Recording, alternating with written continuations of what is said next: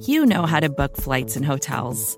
All you're missing is a tool to help you plan that unbelievable travel experience. That's why you need Viator. Book guided tours, excursions, and more in one place. There are over 300,000 travel experiences to choose from, so you can find something for everyone. And Viator offers free cancellation and 24/7 customer support for worry-free travel. Download the Viator app now and use code Viator10 for 10% off your first booking in the app. Find travel experiences for you. Do more with Viator. Hey, before we get started, quick word from a sponsor, FreshBooks. FreshBooks is a dead simple cloud accounting software that's saving millions of freelancers from the scourge. Yes, the scourge, I say, of dealing with their day-to-day admin and paperwork. I deal with the day-to-day admin and paperwork. Max, this is your area, and I know that it makes you unhappy. What makes you the most unhappy? Where do I even start? I guess I'll start with invoicing, which sucks, takes forever. With FreshBooks, it's like 30 seconds. You can create one lickety-split. Another thing that I know has been an issue here is late payments. You might not make payroll if you get a late payment, and it really sucks having to send that please pay me email. That's gone with FreshBooks. They send an automated email from their FreshBooks robot, and it saves the relationship. It's an amazing feature. May I never have to send one of those awkward emails again. There's a bunch of other great features. Go check it out, freshbooks.com/longform. There's a little box that says, how did you hear about us? Put longform in there. You'll be helping the show, which starts now.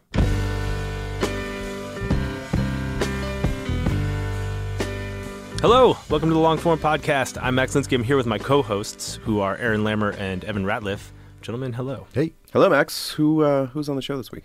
This week, Pablo Torre, or you may know him from his byline, Pablo S. Torre. He is a writer at ESPN, the magazine. Before that, he was at Sports Illustrated. And he is also on TV a lot on ESPN, the cable network. And we talked a lot about that balance, trying to balance like writing features and spending a lot of time with people with also having to have like a take on last night's game on TV. It's a pretty schizophrenic life that man is leading. It's not easy to get from to print into the TV set. No, and he did it very, very early. And I think the question is whether or not once you go TV, you can ever go back. It's hard. Can you quit TV? Yeah, well, TV is a financially lucrative medium, and B, it's just bigger. Like the whole thing just feels bigger. And I think Pablo really wants to keep writing for magazines, but I'm not sure he thinks he'll be able to. Sounds good. Aaron, if you wanted to go bigger. Well, if I wanted to go bigger and quit TV and go all email, I'd have to do it with MailChimp. Over 8 million businesses rely on their email services to send their newsletters and updates and all kinds of stuff. Thank you, MailChimp. And now here's Max with Pablo Torre.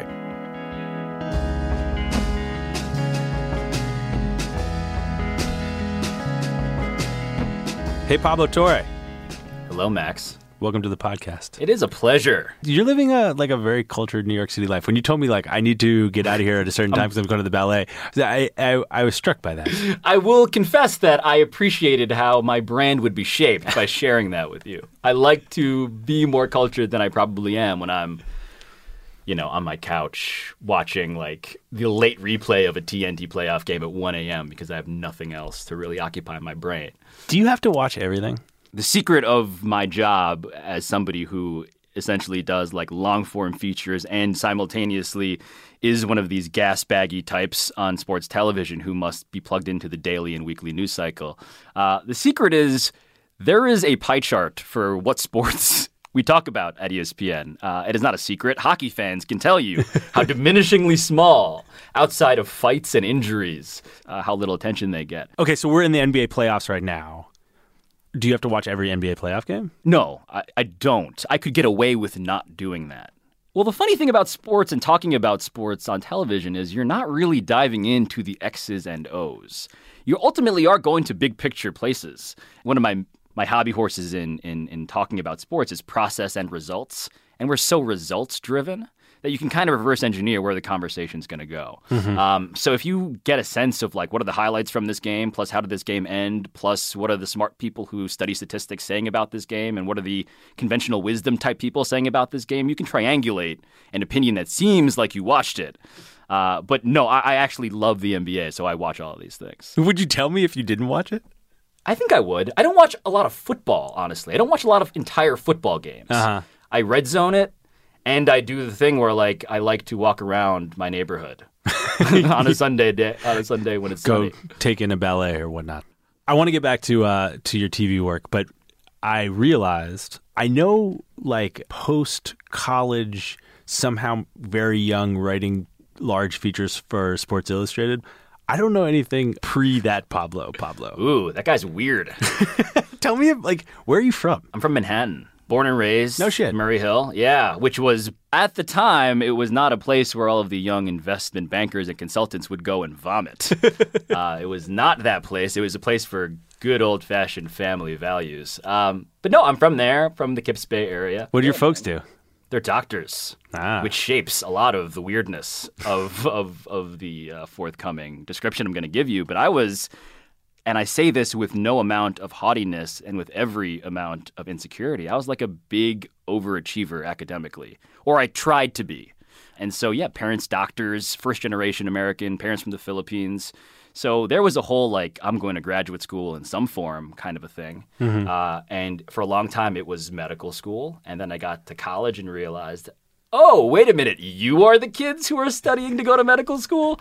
Wow. Wait, what was it like when you went home to Murray Hill and waded through the vomiting investment bankers to tell your parents that you weren't going to be a doctor? I went to one of the big introductory meetings for aspiring biology majors. Took a flyer. We should say you went to Harvard. I went to Harvard. Yes. I'm not going to let you slow play the fact that you went to Harvard. I know. It would have been so much douchier if you did, so thank you for saving me from that. But I went to the introductory biology major meeting and took the flyer and put it in a drawer and immediately realized that all of these kids were so much better at math and science than me. Not close. And by high school, I sort of knew that I was not going to like really be math and sciencey, but I was like really, really reckoning with that reality. And so when I went home, like, the conversation that involved me saying I'm not going to medical school started that freshman year conversation when I went home for like Thanksgiving. Yeah. And it continued for like 6 years. Like my mom is still kind of hoping that medical school is next. So I don't know if I've totally extricated myself from that just yet. But it wasn't like, I'm not going to be a doctor, I'm going to be a TV gas bag. You were like, I'm going to go to law school. Yeah, it was like, I don't think I can do this. And I was like doing high school debate. So this was not a huge You were one of those surprise. guys. Yeah, I was the president of my high school debate team. My high school didn't have a football team. So there was like a weird cultishness around the debate team. Yeah. So I was that guy. Did you play sports? Last organized sporting event I participated in was CYO basketball. So Catholic Youth Organization basketball in like 6th grade. Really? Yeah. Like you didn't even play middle school sports?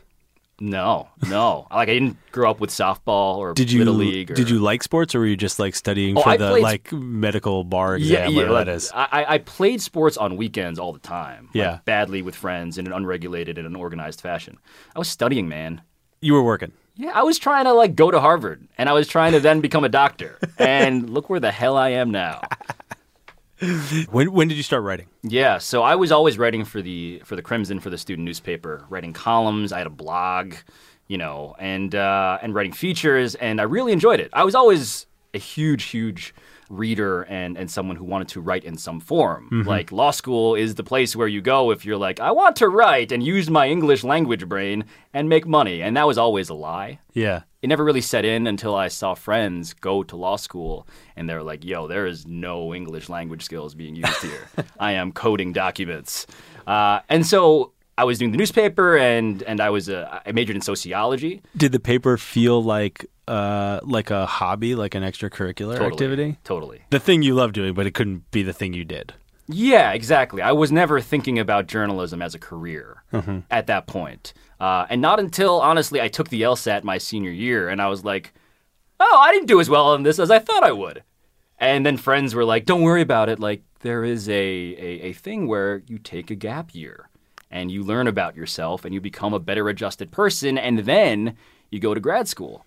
And by that point, I had been an intern at SportsIllustrated.com.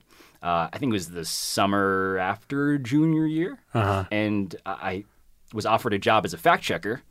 Luckily, and I was very grateful, that's not like I was randomly offered this thing and I was like, demeaning it in considering it. But after the LSAT score came in, I was like, wait a minute, I can do that gap year thing and save face and study for the LSAT. So what I did was the first week at SI was preceded the previous week by taking the LSAT a second time.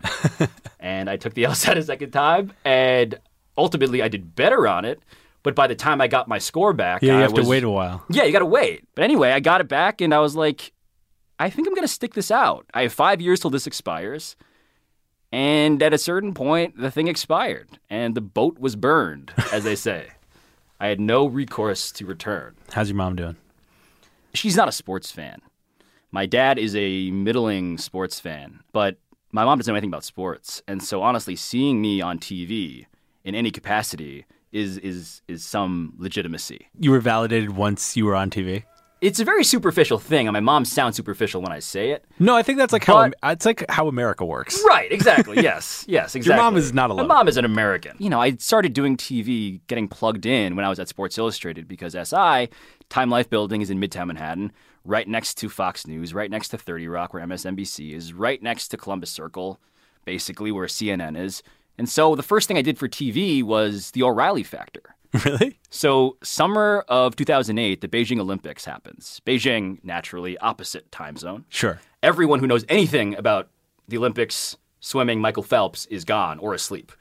And the O'Reilly Factor calls our PR department and, Mr. O'Reilly wants to talk about Michael Phelps tonight. Do you have anybody? And they were like, we have this fact-checking law student. Absolutely. We have this recovering, high-achieving fact checker. And yeah, they plugged me in, and I sat across from Bill O'Reilly. You were what, like 23, 24? Yeah. First year out of college. Yeah. I believe 2008. Yes, I graduated 2008. I sat across from him, and it was terrifying. And this was like right after the "We'll Do It Live" meme / video, actual video, not meme, actual thing happened. Yeah.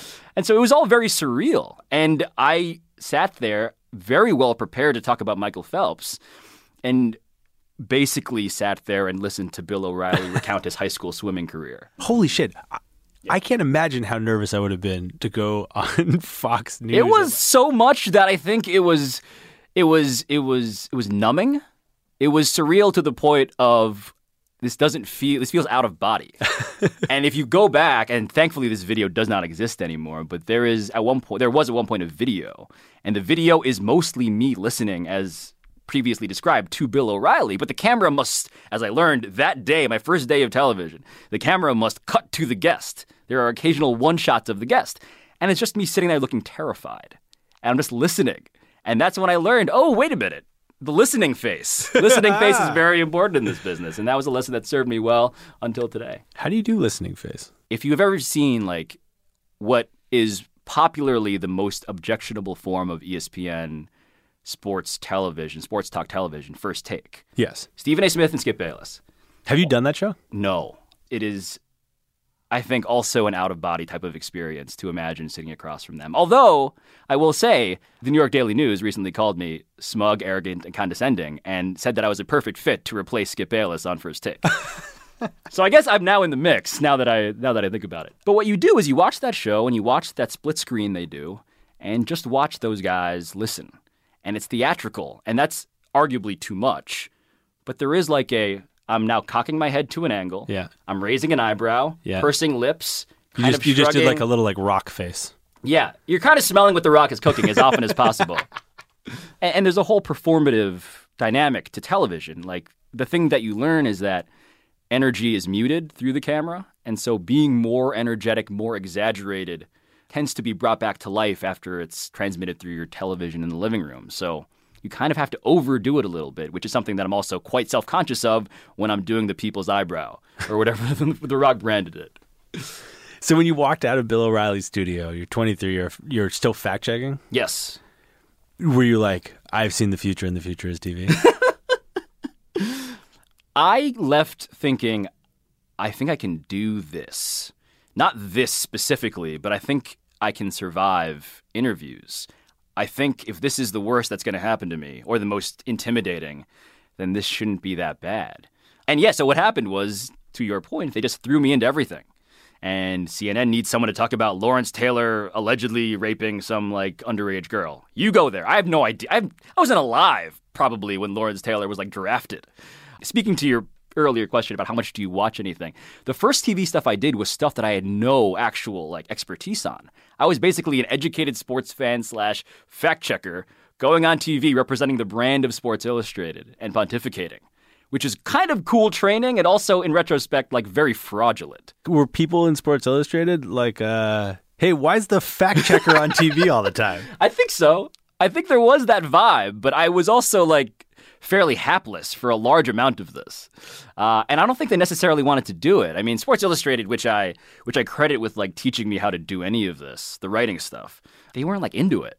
And to their credit, like virtuously not into it. Like they were writers. They are writers. So I don't think they were necessarily like jealous, but there probably was some, why is he representing all of us? How do you start balancing hot taking on Tiger Woods on CNN and writing these long features for Sports Illustrated?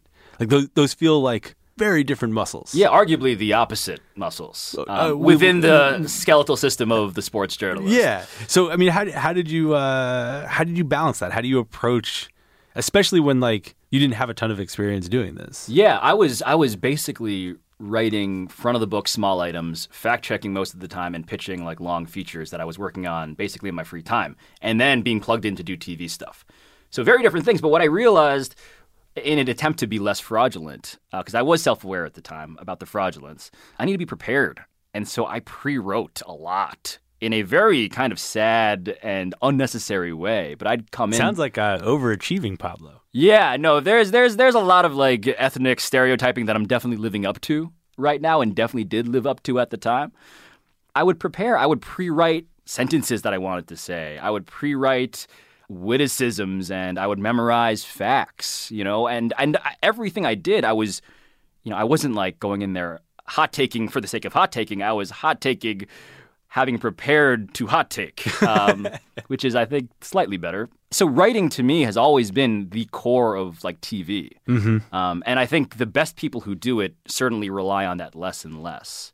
There's a spontaneity and an extemporaneous nature to it, but I always need to like my iPhone is like my notes app is just like a junk drawer of insane half-formed thoughts, but I always need to write it out before I say it. So those two things are more connected than they would appear. Absolutely. And it's, again, it may be a deficiency, but I need to spell it out. Like the number one thing I learned about TV, as may be apparent by my rambling nature, is that like I have only so much time. There's an economy to this. And if I want to squeeze and create density of information or insight, then I can't just roll in there and rely on like what's going to float to the top of my brain. I need to go in with some sort of plan. And that's still true today, honestly.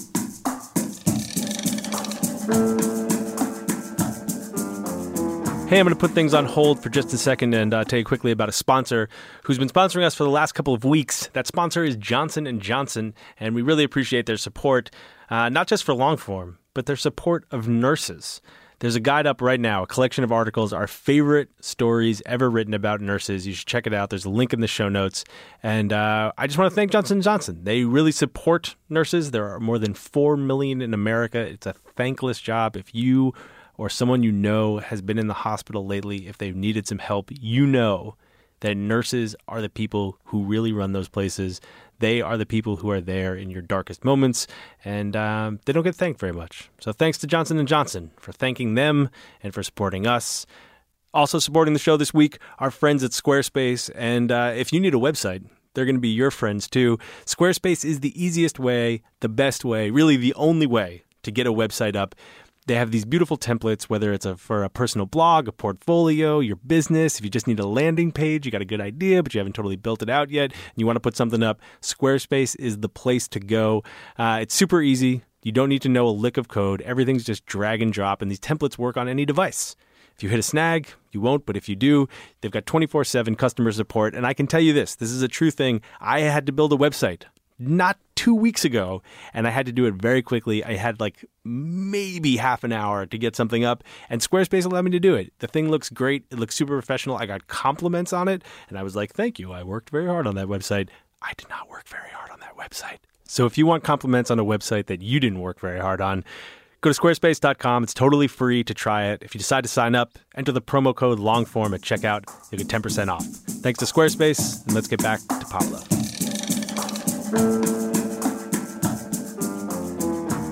I wanted to talk to you about TV, but the show that we do here is like ostensibly about writing.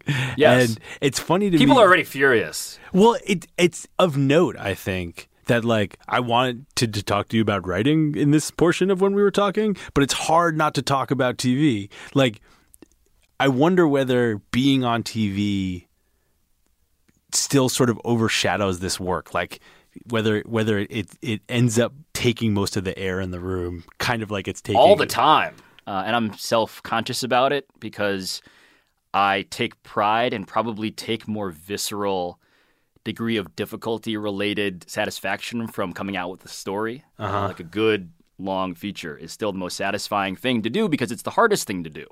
To me, it's still harder than any of the TV things that I do. It's the most labor-intensive.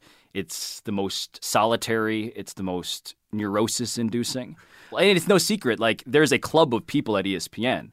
I can't speak for other cable networks, but if you look at Tony Kornheiser, Michael Wilbon, Dan Le Batard, the guys who we regard as like preeminent sports TV talking heads were writers. all of them. Long-form writers often. Yeah. And what Dan and I talk about in my moments of crisis when I'm like stressing about something, you know, there's inevitably the tongue-in-cheek and yet also very honest expression of you're going to stop writing. None of those guys write anymore, right? They basically have stopped, or they write one-offs. And Dan writes some stuff, and he's still very good at it when he does it, but clearly he's doing a radio show and a TV show, so the economics don't support, by the way, the other ratio. You know, like there is a very clear incentive structure that says, stop writing. And I don't want to give into it. And I luckily, you know, I'm not like being forced to do that by any stretch, nor would I be so privileged as to say, I'm going to stop writing today, and they'd be cool with it. It's a total identity kind of crisis thing that I think about more often than I'd probably like to admit. Oh, it's funny. I mean, like using Kornheiser as an example, like Kornheiser right now is known as a TV guy.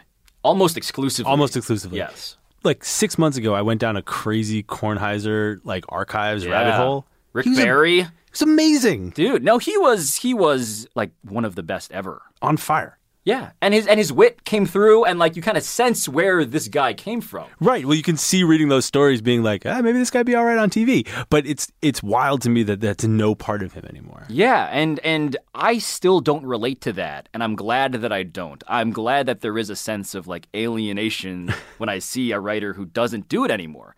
Not because I think, I am here on Journalism Island and they are not. Right. Just because, again, for vain, cynical reasons, I'm like, I still need to keep doing this. You were just saying, like, the economics sure don't support, like, continuing to write.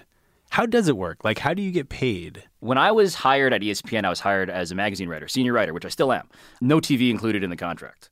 And so everything I did was on top of that contract. So there was clearly an incentive to be, like, on TV a lot. There was a financial incentive. Like, you literally got paid every time you went on? Yes. That sounds great. Yeah, because the trade-off is you have no security. Right. You have no insurance that we're going to use you. Except you also had this other contract, so you did have some security. Yeah, but I mean from the TV side. The whole joy of it was they will pay me whenever they use me, but also they may never use me, and there's no obligation to use me. Right. But since then, I'm on my second contract now at ESPN. I've been there since October 2012, and now it's all folded in. And how do you negotiate those two polls? Like, does someone call you and they're like, we need you to host Around the Horn today, that feature you're working on, shelve it? Like, it's so big that there isn't that type of unilateral directive. The thing that I did not know when I went over to ESPN from Sports Illustrated, which was not a slam dunk decision, incidentally, I was like, I love my lifestyle here. I love SI. I love all of this. But I wanted to be multi-platform in that very, again, it's such a meaningless term now, multi-platform, all of these things. But you wanted to do the TV stuff, too. Yeah, I wanted to do more than just write. I wanted to see if I could do TV stuff. And so my big ambiguity about that was, will they appreciate the TV work at the magazine as work? And luckily they do. One of the things about ESPN that I am immensely grateful for is them realizing that when I am doing TV or when I am reporting on a feature, and I've basically said no to both sides of that numerous times because of the conflicts, they see that there is an ultimate unified self-interest. Right. It's all in the best interest of the behemoth. Right. And they're big enough where they don't need me necessarily for every little thing. They'll just get the next person. Is your contract with the magazine like to write a certain number of stories a year? Or is it like when you can write them, you write them? There is no number. And so I like it that way. And maybe I will regret the fact that it's that way. But I basically always have something on my plate or a couple things on my plate. But in terms of deadline, I have a nice wide berth where they're understanding about it. There's a story that from the Sports Illustrated days that I feel like I need to ask you about. Mm-hmm. I feel like it remains the like definitive Pablo story, which is the how and why athletes go broke story. Yeah. Which is, I mean, it's basically about how and why athletes go broke. And Yes. I remember reading it when it came out, and it was one of those things. As soon as I started reading it, I was like, how has this story not been done? Right. It's fascinating. Everyone wants to hear Thank about you. money and how money works at the highest levels. And it turns out in professional sports, for this quite awful menagerie of reasons, it works terribly. Yeah. Where were you at in your Sports Illustrated? Like Came out 2009. So, I mean, you were right out of school still. Yeah, I was working on that for like a year. Was that your idea, or was it assigned, or what? That was my idea, yeah. And you're right, because you look back and you're like, wow, this is hitting very TMZ-friendly notes. Yeah, there's like some voyeurism. And also Totally. there's like some weird Schadenfreude stuff, I feel like. No, like the very base things that we think tends to surface stories did not surface this one in that definitive or hopefully definitive way. But I was just seeing, I was like, I was trying to write, and this sounds craven, but I wanted to write a 5,000-word feature. And I was like, I want to come into Sports Illustrated and work my way into getting what they call a bonus piece. Sure. The big back of the book long feature. And what I realized was, okay, they're not going to get me to do a feature on a person. That's not going to be what they see me as. So I got to pitch Why? something. Well, who am I? You're the guy who does all the TV. I'm the fact checker dude who sits across from Bill O'Reilly and gets yelled at about Michael Phelps and breathing technique. So they weren't going to come to you and say... I had no expectation that they would. Right. Like, hey, I don't know. Kareem Abdul-Jabbar wants to open up. Like, hey, you do this. No, I wasn't going to get that. And so what I realized was I would need to bring something of tangible, like newsworthiness or insight or some concrete thing that no one else had seen. And what I realized was I couldn't do that, but what I could do was synthesize a bunch of other stuff that, when synthesized together, would approximate an anatomy of an issue that people maybe didn't fully understand. Mm-hmm. And so what I would do was I'd like have Google alerts set up for like bankruptcy and sports and broke and these words. And so I would just have the notes file that was just growing and growing. And then I realized there is enough here for me to make a typology of reasons. And then you just report around it. And so in terms of access, it wasn't so much an access-driven story. It wasn't so much a big celebrity-driven story. It was this thing that I could piece together like, it's a cliche, but like a puzzle over time when no one was bothering me. Right. And then I almost basically wrote it on spec. It was like your Skunkworks project. Yes. In my computer on a folder that no one else wanted to see, nor would I want to show them, was this thing. And yeah, I basically showed it to them when it was pretty much ready to be not published, but like there were thousands of words. And that was the first big story that you had sort of pitched and worked on there? Yeah. And you like delivered it done? I delivered it not done, but like the skeleton was there. I was bringing everything that I could to the table. How'd you know how to do that? I had just written a thesis in college. Like that last big project I did was a thesis in college. Hold on. Sympathy for the Devil, Child Homicide, Victim Characteristics, and the Sentencing Preferences of the American Conscience. And it did not feel perfectly connected to the current work that you do. Yeah, it has. The only connective tissue is that it's very long, and I think of everything in this way, including the TV stuff, but especially the writing. I think of structure first. I think of the architecture of something. And if I can get one section that says this and this and this, and the how and why athletes go broke was the most arguably simplistic and transparent way to do it. It's like, here are 5 reasons that are supported by reporting. Right. And they're tying together, driving towards a conclusion. But ultimately, it was kind of like writing a paper. It was the most academic type writing that I probably have done ever as a sports writer. Did your editors know you were working on it? I think what happened was, as I was putting together this file, I would talk to the chief of reporters, Richard Demack, who's the guy who hired me, who is an amazing dude. And I would keep him posted. And at a certain point, it was a conversation that we were having that was just kind of ongoing. But yeah, I mean, I would be making calls and talking to him about it because I didn't know how to do anything also. Well, I was that's, also that's kind of what I'm asking is like I'm not remembering, right? Like I had to be taught how to book a flight, and I had to be taught how to to be a journalist who's on the up and up. Like, can I get dinner for this source? All that stuff. So he was hand-holding me. Right. I should say that. In this story, it would have been like you kind of needed to buy people dinner too. Yeah. Oh, yeah. Exactly. And there were a couple of people I was talking to, and financial advisors, agents, and so forth. And I got help. I should not say that it was delivered on spec from Deus Ex Machina, here is your back of the book thing. But the writing I felt was mostly a private exercise, yeah. It's a pretty sensitive topic, and the people in the story are sympathetic but do not come off looking great. Correct. Did you have a feel at that point for how to have those conversations with them? Like that strikes me as a very difficult.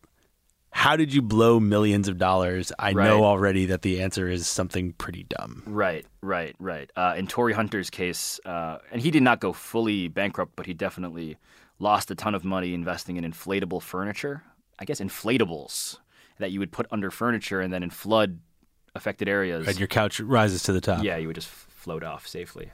So yeah, that was embarrassing. But I think it helped always to get a conduit, to get an intermediary, so whether it's an agent or financial advisor. So none of this stuff was like, hi, I'm Pablo from Sports Illustrated. How did you lose? There was some lubrication. They were all also mostly people who were actively working on trying to not let other people fall into the same. Yeah, so framing it, and this is something that I try to do still, but you've gone through this thing that was terrible, or at the very least unrelatable, or something that seemed private, and yet I'm sure there are things about this that you want to share with others.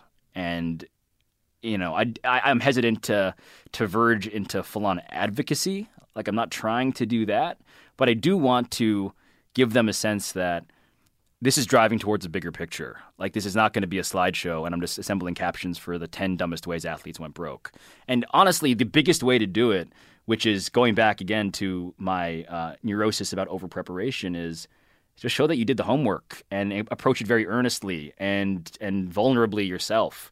And so when I would interview these guys, I would be so well prepared about not just talking about them, but like, how do the unions help you? How do the leagues help you? How have they not helped you? There are all of these questions that I had that also took it outside of their own personal context. Yeah. My number one thing, also going back to why this story appealed to me, because I will say, this is again making me sound, as the Daily News put it, smug, arrogant, and condescending.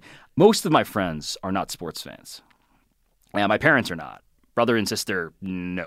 And so I just want to make things that they can read and want to read. Uh-huh. And so there's always like the big litmus test for me in finding that story is worth investing my time into. And the stuff I do now is somebody who doesn't give a shit about sports going to be interested in this? Huh.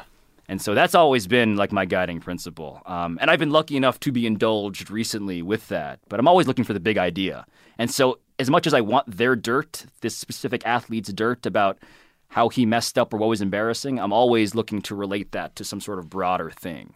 Because probably people don't necessarily know about Rocket Ismail and how why that guy is self-justifyingly interesting. That story was huge. Apparently, traffic-wise, yeah. it led SI.com for a long time. ESPN turned it into a 30 for 30, basically. Yeah, and that was the week that I was hired, so it was very weird.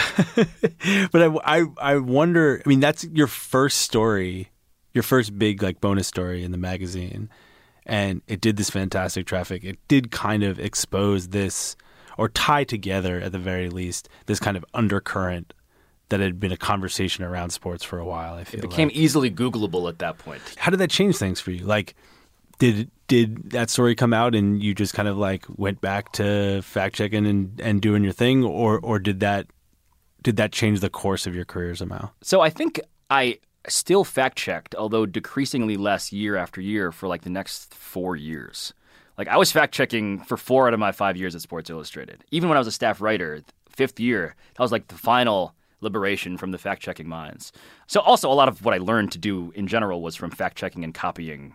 Like, oh, this is how this guy's notes file looks, Right. and this is so you pick brains. that is a secret that has been spilled on this podcast. Yeah, many no, times. and I've heard it. And Like, yes, fact checking is like the best J school. you can have to force. You get to force these like very accomplished writers into answering your questions, and at a certain point, they may not realize that this has nothing to do with actually the thing you're fact checking. No, but it did change things because it showed that I could do it, and it's all. I mean, the entire career I've had in media is about being thrown into a pool, or in this case, jumping into a pool after hours, essentially, and being very demonstrative and showing that I can swim. And so what happened was, from then, I got to pitch other long stories. So I think the next thing I pitched, I forget the order of events, but I pitched a story on mental illness in baseball. And another one of these long, almost verging on academic things, but a back burner type project. But they were like, oh, you can do that because you did this thing.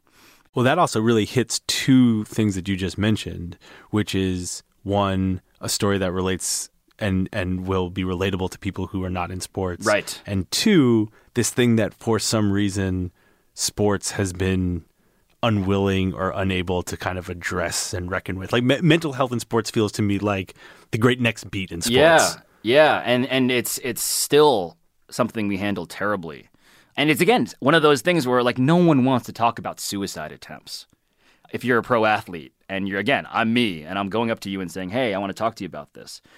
But you find that there are entry points, again, whether it's through mutual friends or through sheer earnestness about the topic.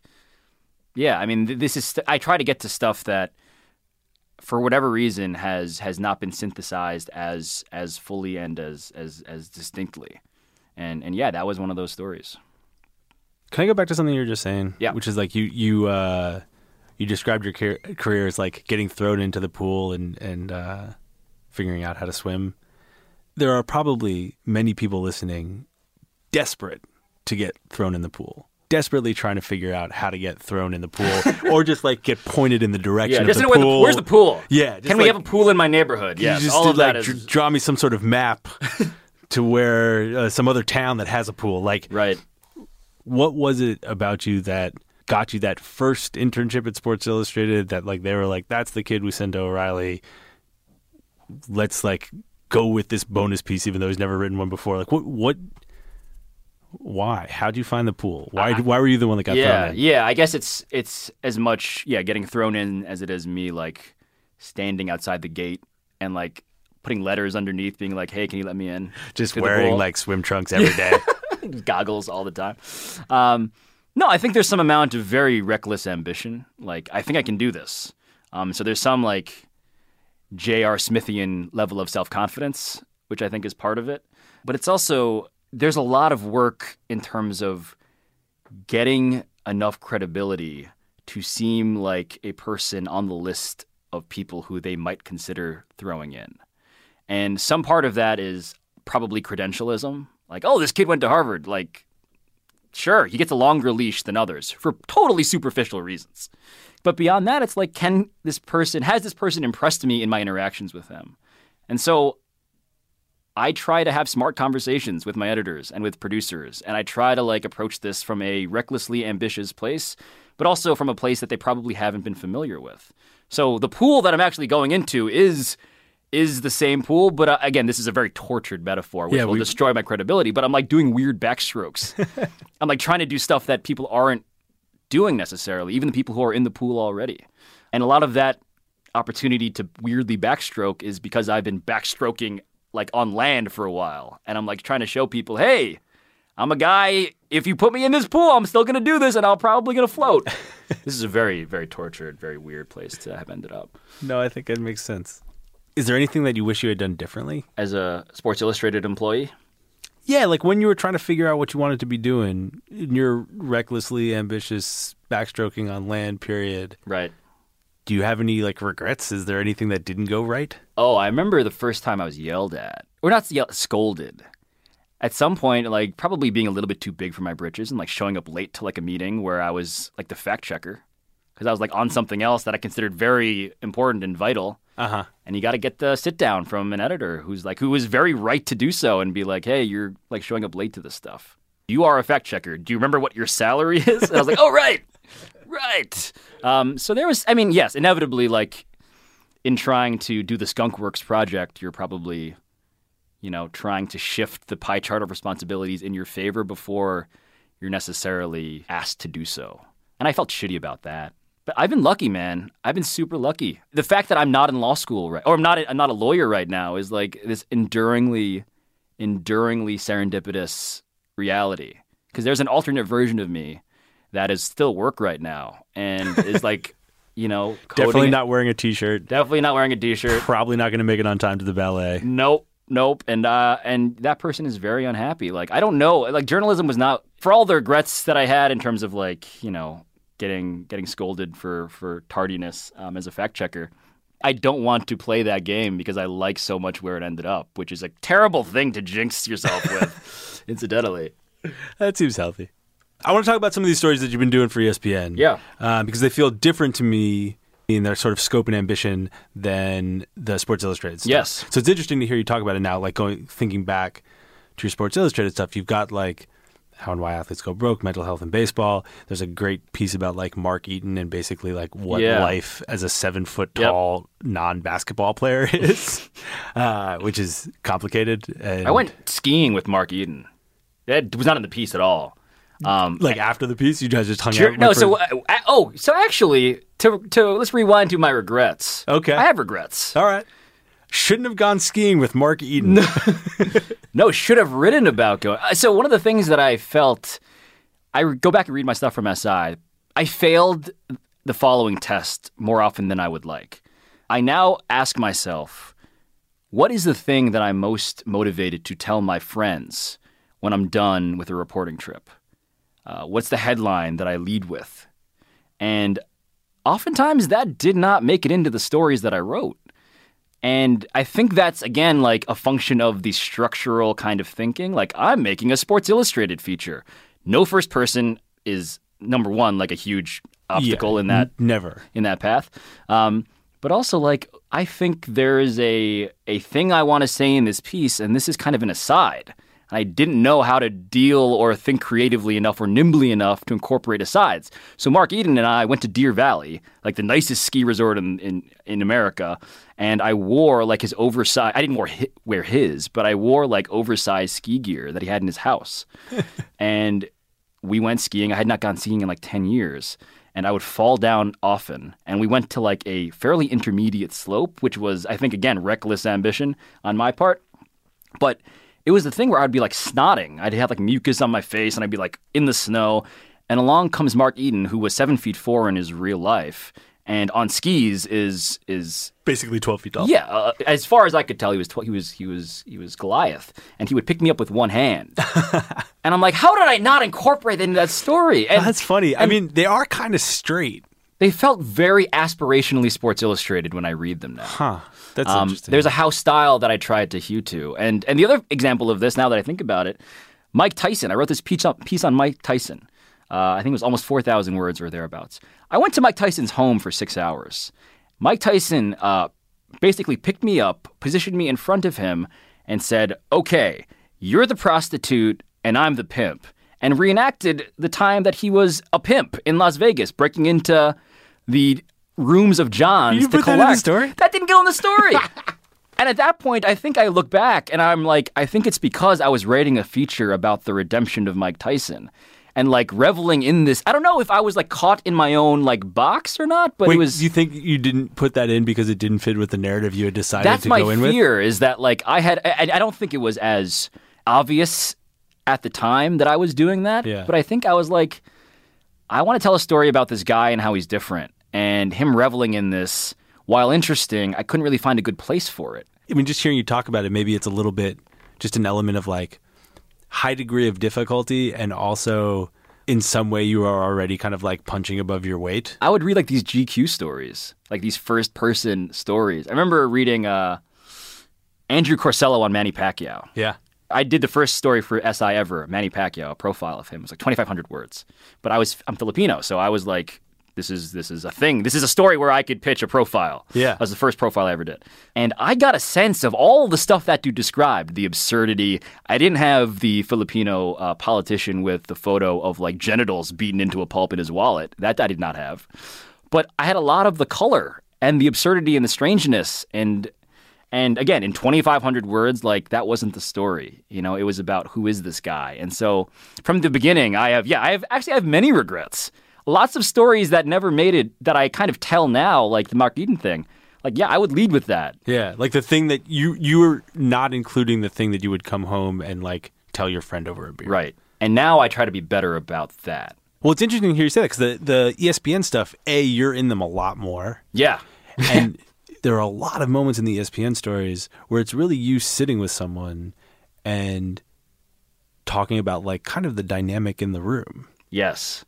And oftentimes it's kind of weird telling details and people being like a little awkward. And people not wanting to talk to me. Yeah, it's a lot of that also. Yeah. Well, I mean, in part, I assume that Mark Eden doesn't get a lot of phone calls saying, let's talk about being 7'4". Doing a big profile of James Harden or the story that you just did on LeBron and Wade, I assume that is a very negotiated process. Yeah. In fact, so negotiated the James Harden thing. The last section of the story took place during the photo shoot for the story. I would love the scene of James Harden rolling around his house on this hoverboard thing while like he's singing about Chipotle. Like I would love that. I would love to see what his house looks like. But I ended up piggybacking on the cover shoot. Right. And that's one of those weird things where like I could only have this if we're doing a cover shoot. Was that a sign, that Harden profile? Yeah. So the thing about ESPN right now is they've caught into assigning me a lot more than I pitch. And part of that is, I think, due to the balance of TV and feature writing. But they also have taken to assigning me kind of ambitious topics and then just letting me go where they take me. So that assignment's just like James Harden. Yes. All it was like James Harden, effectively.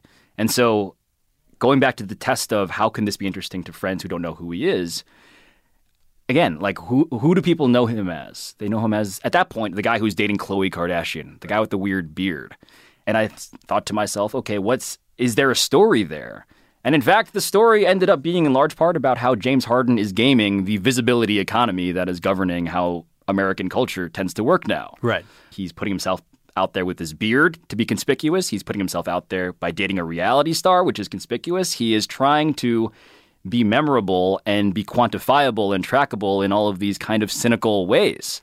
And that parallels very conveniently how he plays basketball. He's trying to game the system. He likes free throws. He likes being fouled. He plays basketball like a tax attorney. You know, or if this is the line for the piece, but Steph Curry is like this rainbow launching, like magical pixie. James Harden is the guy who we hate because he is wrenching every bit of gold out of every single drive, even when it's super ugly and unsightly. Right. So, such is his reality television dalliance. So yeah, trying to find big picture ideas in these like standard athlete assignments. That seems not easy to me. I think the reason why I reflexively go with the what did I tell my friends about this test is because now I am like workshopping assignments on my friends. Like, hey, I'm doing this James Harden story. Wait. Oh, the guy with the beard? Okay, check. Yeah. I'm just like kind of like focus grouping this. So there's a lot more conversation. I mean, it's forced me, and this is also just, again, part of trying to be the guy who's weirdly swimming differently. Yeah. Like there's a standard James Harden profile, but I don't think even sports fans necessarily want to read that. Like I want people to come away with this with a thought or an idea that they did not have lodged in their brain previously. Right, and that story achieves that. Like it's quite like fun. It's fun to read, and it does make this kind of larger point about where he fits and kind of how he's played the system to become this huge star, and he signed a $200 million deal with Adidas. Yes, and who would want to buy James Harden's shoes? Everybody hates him. Right. Well, it turns out everybody is trying to do the same thing that James Harden is doing. Everyone wants to be Khloe Kardashian. And this is also at the time of like Lamar and the Kardashians. Right. This is all snowballed at a time when I was like very high on the degree of difficulty that it takes for the Kardashians to be very successful, and I still am. Like we all want to be those people, but they've succeeded. Why is that? And maybe we don't give people enough credit for at least winning at the very terrible game that a lot of people are competing at. There are a lot of people competing. There's another element of the Harden story, though, which is that he had just come off this fantastic season. He'd led the Rockets to the Western Conference Finals. He was second in the running for the MVP. Like, he was going to be the guy. Yeah. And, like, the Rockets were, like, a sexy pick to come out of the West. Yeah. Like, my question is about that nature of sports writing, right. which is what's interesting is people as they are ascending, right? Mm-hmm. Not when they have ascended. And there's also something interesting about when they fall. But when you're writing about someone on the come up, and then it doesn't pan out, those stories live on as this kind of strange artifact in a way. And I wonder whether you're thinking about that at all as you're writing them. Yeah. And no, part of the reason why I think I like to aspire to a bigger idea in this stuff is that I'm going to have to give you that. Like, at the time, I mean, James Harden finished second in the MVP. Like, even then, even if he was great, like, the shelf life of this guy saw that this guy who was already good was going to get better is, like, not that interesting. Right. And incidentally, like, the kind of framework that I saw him in terms of that reality, visibility, economy thing, like, he didn't love that, I don't think. I didn't hear from them after that story. And I usually do. You usually do.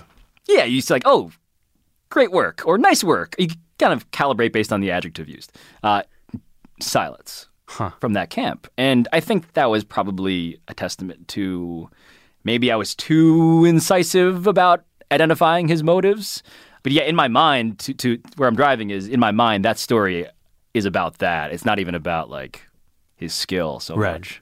And the more I could have stories that are not so much about skill, I think the better off I would be. Well, I mean, thinking about some other pieces that you have done, that does seem to me like where you're veering. So I'm thinking about 3 NBA pieces in the last year, I guess. You wrote about Jeremy Lin. Yep. Post-Linsanity.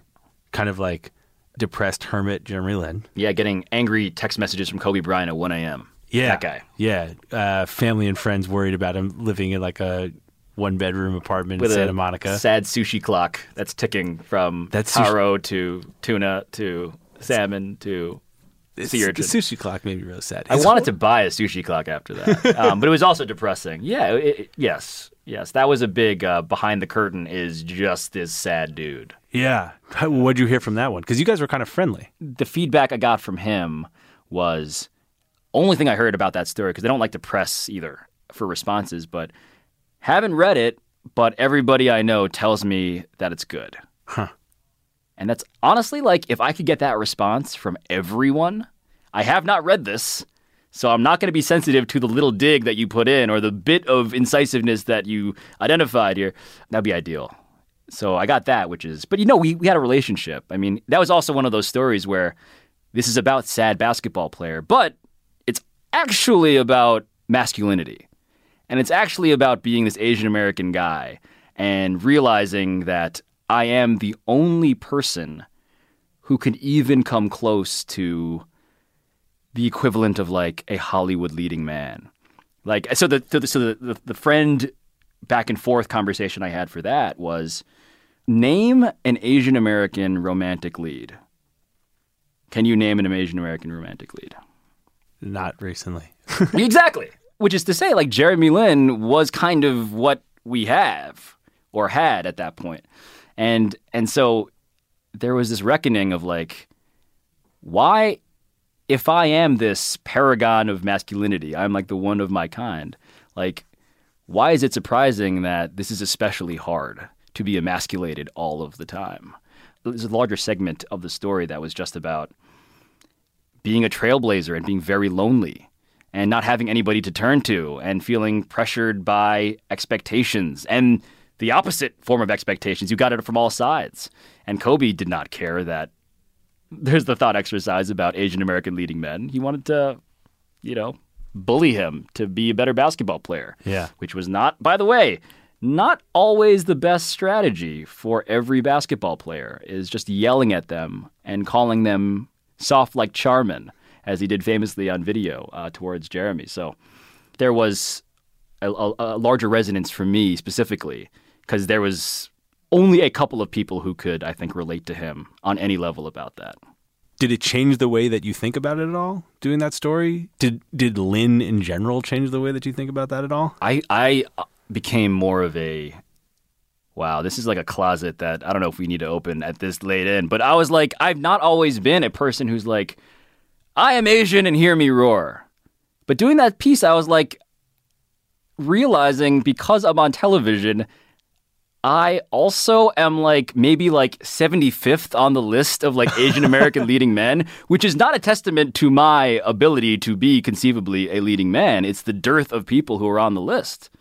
So for me, it was a very like, oh, wait a minute.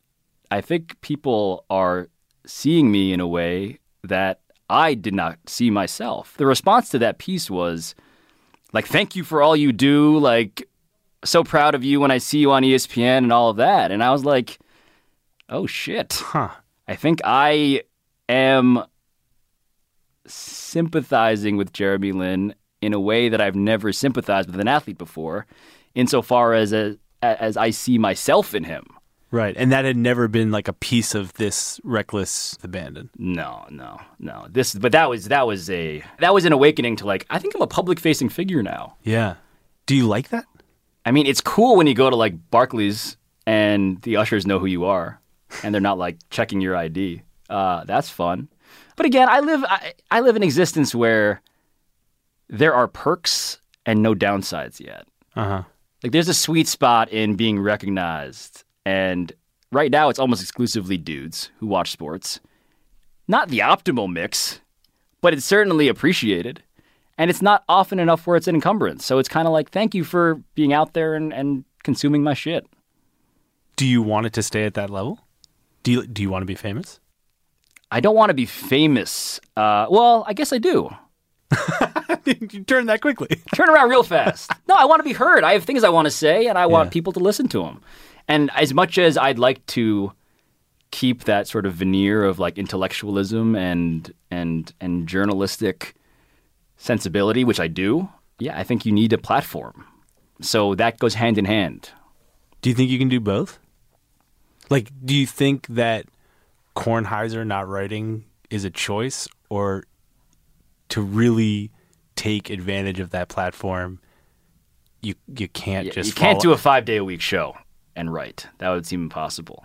Yeah, I want to split the baby for as long as I can. Like, I don't know what my next television thing is going to be, but I'd like it to be contemporaneous with written magazine journalism, both for my credibility and because I think that's what makes me happiest.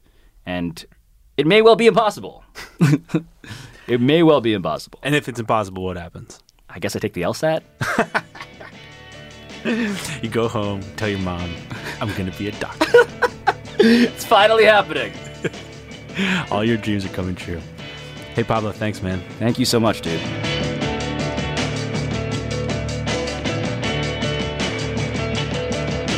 Thanks for listening to Longform.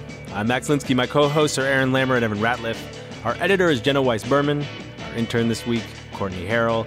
Thanks to our sponsors, MailChimp, FreshBooks, and Johnson & Johnson. And thanks very much to Pablo Torre, who made the ballet on time. We'll see you next week. Why do you run?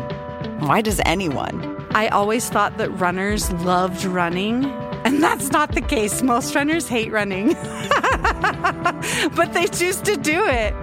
In the new docuseries Running Sucks, brought to you by Team Milk, Abby Ayers learns why women runners everywhere are driven to go the distance. It really is about taking my power back and proving myself wrong. Team Milk is about fueling women's performance and helping them along their marathon journeys. You can sign up now for the inaugural Every Woman's Marathon taking place in Savannah, Georgia on November 16th, 2024. Learn more and register at everywomansmarathon.com. Support for this show comes from Wix Studio. Designers and devs, you might be able to do your thing better on Wix Studio, a web platform with everything you need to deliver bespoke sites hyper-efficiently.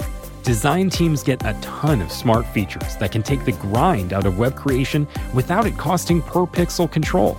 Dev teams, you get a zero-setup, developer-first environment, combined with an AI code assistant and your preferred IDE for rapid deployment. Search Wix Studio today to explore the full range of features.